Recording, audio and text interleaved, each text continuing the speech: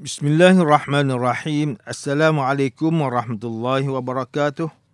Innal hamdalillah nahmaduhu wa nasta'inuhu wa nastaghfiruh. Wa na'udzu billahi min syururi anfusina wa min sayyiati a'malina. Man yahdihillahu fala mudilla lahu wa man yudlil fala hadiya lahu. Asyhadu an la ilaha illallah wahdahu la syarika lah wa asyhadu anna Muhammadan 'abduhu wa rasuluh. Allahumma salli wa sallim ala sayyidina Muhammad wa ala alihi wa ashabihi wa tabi'in wa man tabi'ahum bi ihsanin ila yaumiddin. A'udzu billahi minasyaitonir rajim. Ya ayyuhalladzina amanu taqullaha haqqa tuqatih wa la tamutunna illa wa antum muslimun. Amma ba'd. Yang berusaha Tuan Haji Ahmad Nazri Muhammad Yusof selaku penerbit rancangan tafsir Al-Quran dan seterusnya sidang pendengar yang dirahmati Allah Subhanahu wa taala. Alhamdulillah, pertamanya malah sama-sama kita rafakkan kesyukuran kita kepada Allah Subhanahu wa taala di atas segala nikmat kurniaan dan rezekinya yang tidak ternilai. Selawat dan salam ke atas junjungan besar Nabi Muhammad sallallahu alaihi wasallam, ahli keluarga baginda dan para sahabatnya yang tercinta. Tuan-tuan, puan-puan, para pendengar yang dimuliakan oleh Allah. Pada hari ini, kita akan menyambung kembali rancangan tafsir Al-Quran bagi siri ke-40. InsyaAllah, pada kali ini kita akan membincangkan mengenai pentafsiran ayat ke-42 surah Al-Anfal. A'udzu billahi minasyaitonir rajim. Bismillahirrahmanirrahim. إذ أنتم بالعدوة الدنيا وهم بالعدوة القصوى والركبال أسفل منكم ولو تواعدتم لاختلفتم في الميعاد ولكن ليقضي الله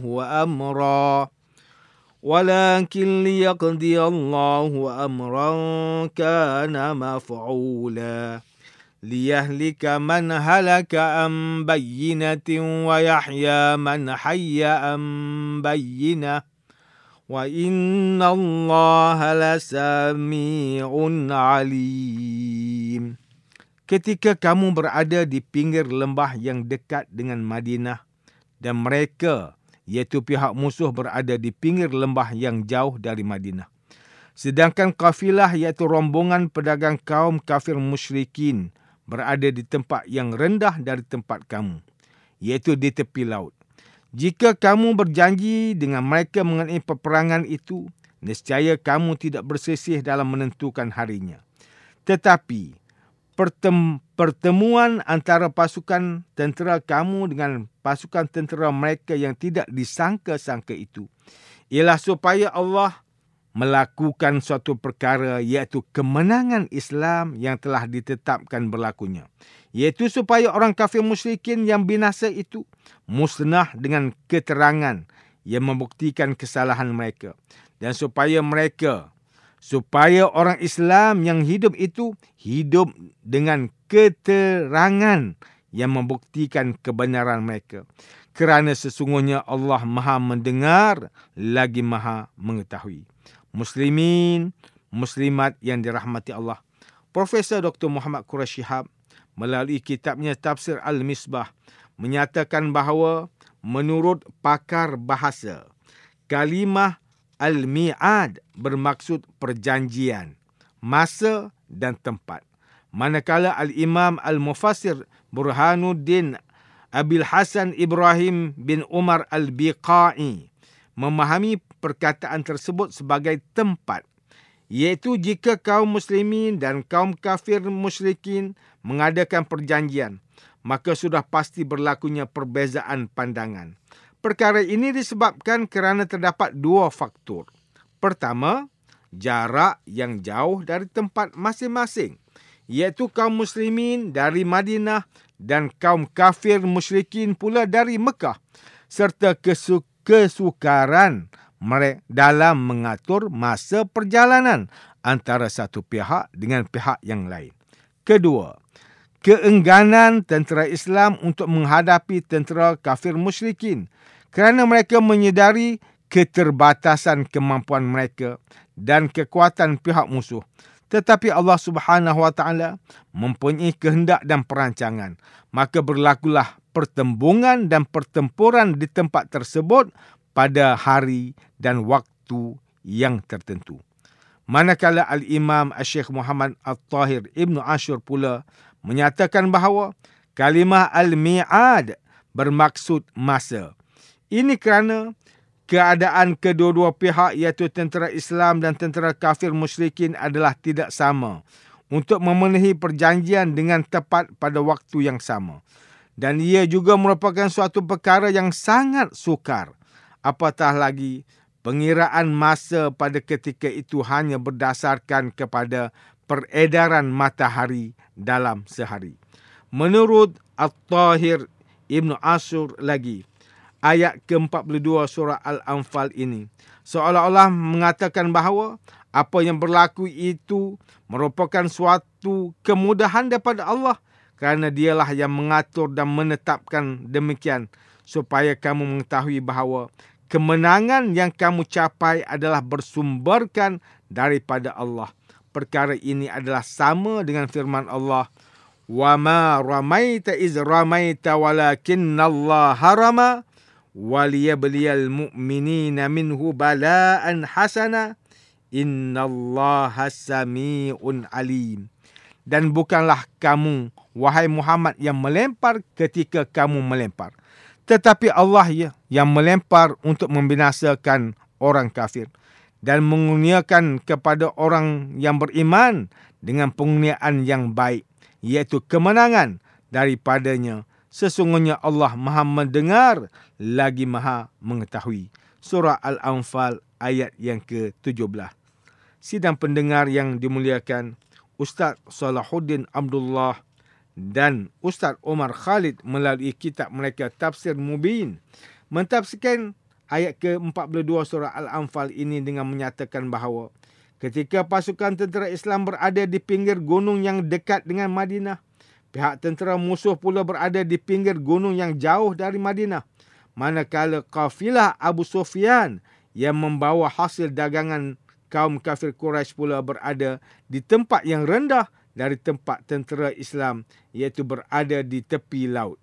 Jika tentera Islam mengadakan persetujuan dengan tentera kafir musyrikin untuk berperang pada hari dan tempat tertentu, maka sudah pasti tentera Islam akan berselisih pandangan antara sesama mereka, memandangkan bilangan tentera kafir musyrikin ketika itu adalah berlipat kali ganda ramainya daripada jumlah tentera Islam.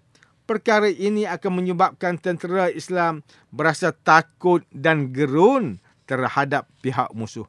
Tetapi Allah Subhanahu Wa Taala telah menetapkan sesuatu perkara yang telah ditentukannya, iaitu Allah hendak menghadapkan kaum muslimin dengan suatu kenyataan, iaitu mereka mesti berperang dengan kaum kafir musyrikin.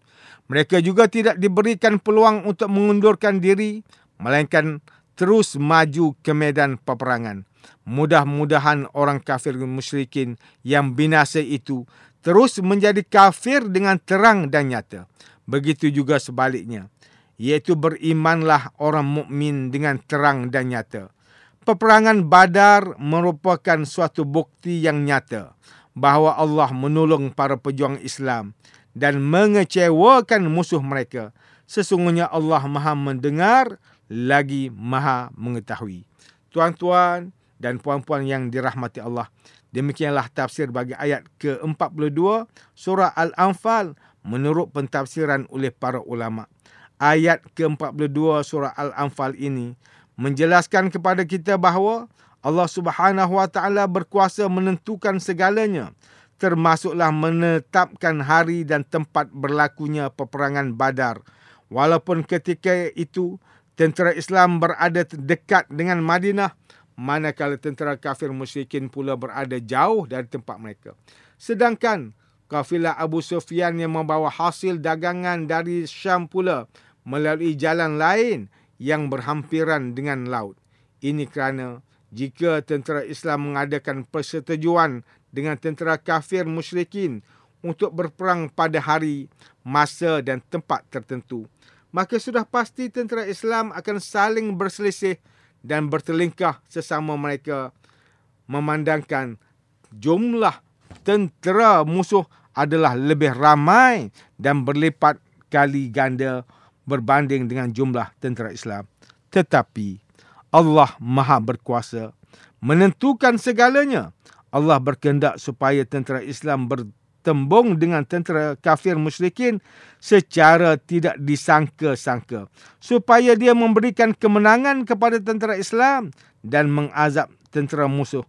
Perkara ini sekaligus membuktikan kebesaran dan kekuasaan Allah serta membuktikan kebenaran wahyu yang disampaikan oleh Rasulullah sallallahu alaihi wasallam.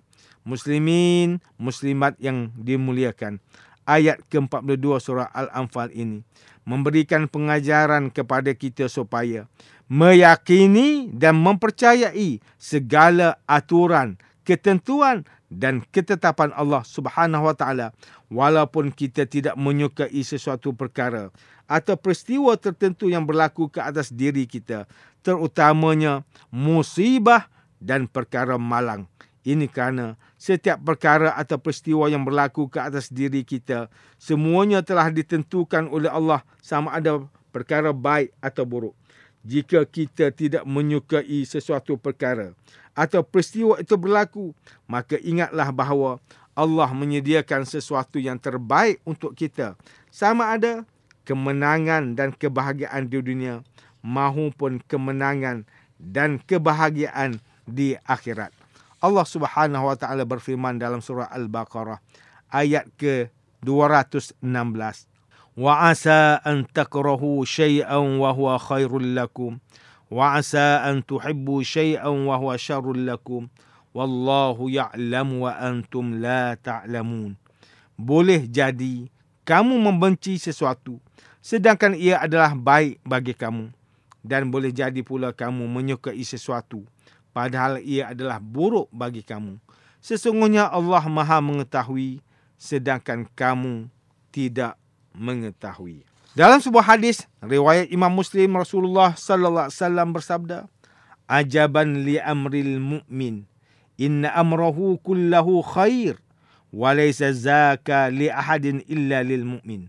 In asabathu sarra'u syakar, fakana khairan lah. Wa in asabathu dharra'a sabar, fakana khairan lah." Sangat menakjubkan urusan bagi seorang mukmin, kerana setiap perkara itu adalah baik baginya. Perkara ini tidak akan berlaku kecuali pada seseorang mukmin.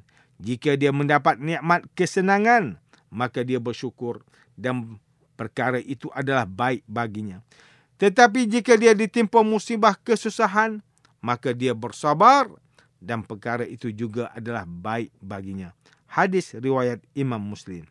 Sidang pendengar yang dirahmati Allah, antara pengajaran yang boleh kita ambil daripada tafsir ayat ke-42 surah Al-Anfal ini ialah, pertama, setiap Muslim hendaklah meyakini dan mempercayai bahawa Allah Subhanahu wa taala Maha Berkuasa menentukan segalanya. Allah berkehendak untuk menetapkan semua perkara sama ada di langit maupun di bumi. Sesungguhnya setiap perkara yang berlaku itu membuktikan kebesaran dan kekuasaan Allah serta membuktikan kebenaran Islam yang disampaikan oleh Rasulullah sallallahu alaihi wasallam. Kedua, setiap orang Islam perlulah meyakini dan mempercayai segala aturan, ketentuan dan ketetapan Allah Subhanahu wa taala walaupun tidak menyukai sesuatu perkara itu berlaku, terutamanya musibah. Ini kerana setiap peristiwa yang berlaku itu semuanya telah ditentukan oleh Allah sama ada perkara baik atau buruk. Jika ditimpa dengan musibah, ingatlah bahawa Allah menyediakan sesuatu yang lebih baik sama ada kebahagiaan di dunia maupun kebahagiaan di akhirat. Tuan-tuan, puan-puan, para pendengar yang dimuliakan, sekian sahaja rancangan tafsir Al-Quran pada hari ini. Semoga kita semua mendapat manfaat daripada perbincangan ilmu ini. InsyaAllah, mudah-mudahan kita akan bertemu lagi pada siri rancangan tafsir Al-Quran yang akan datang. Wabillahi taufiq wal hidayah. Wassalamualaikum warahmatullahi wabarakatuh.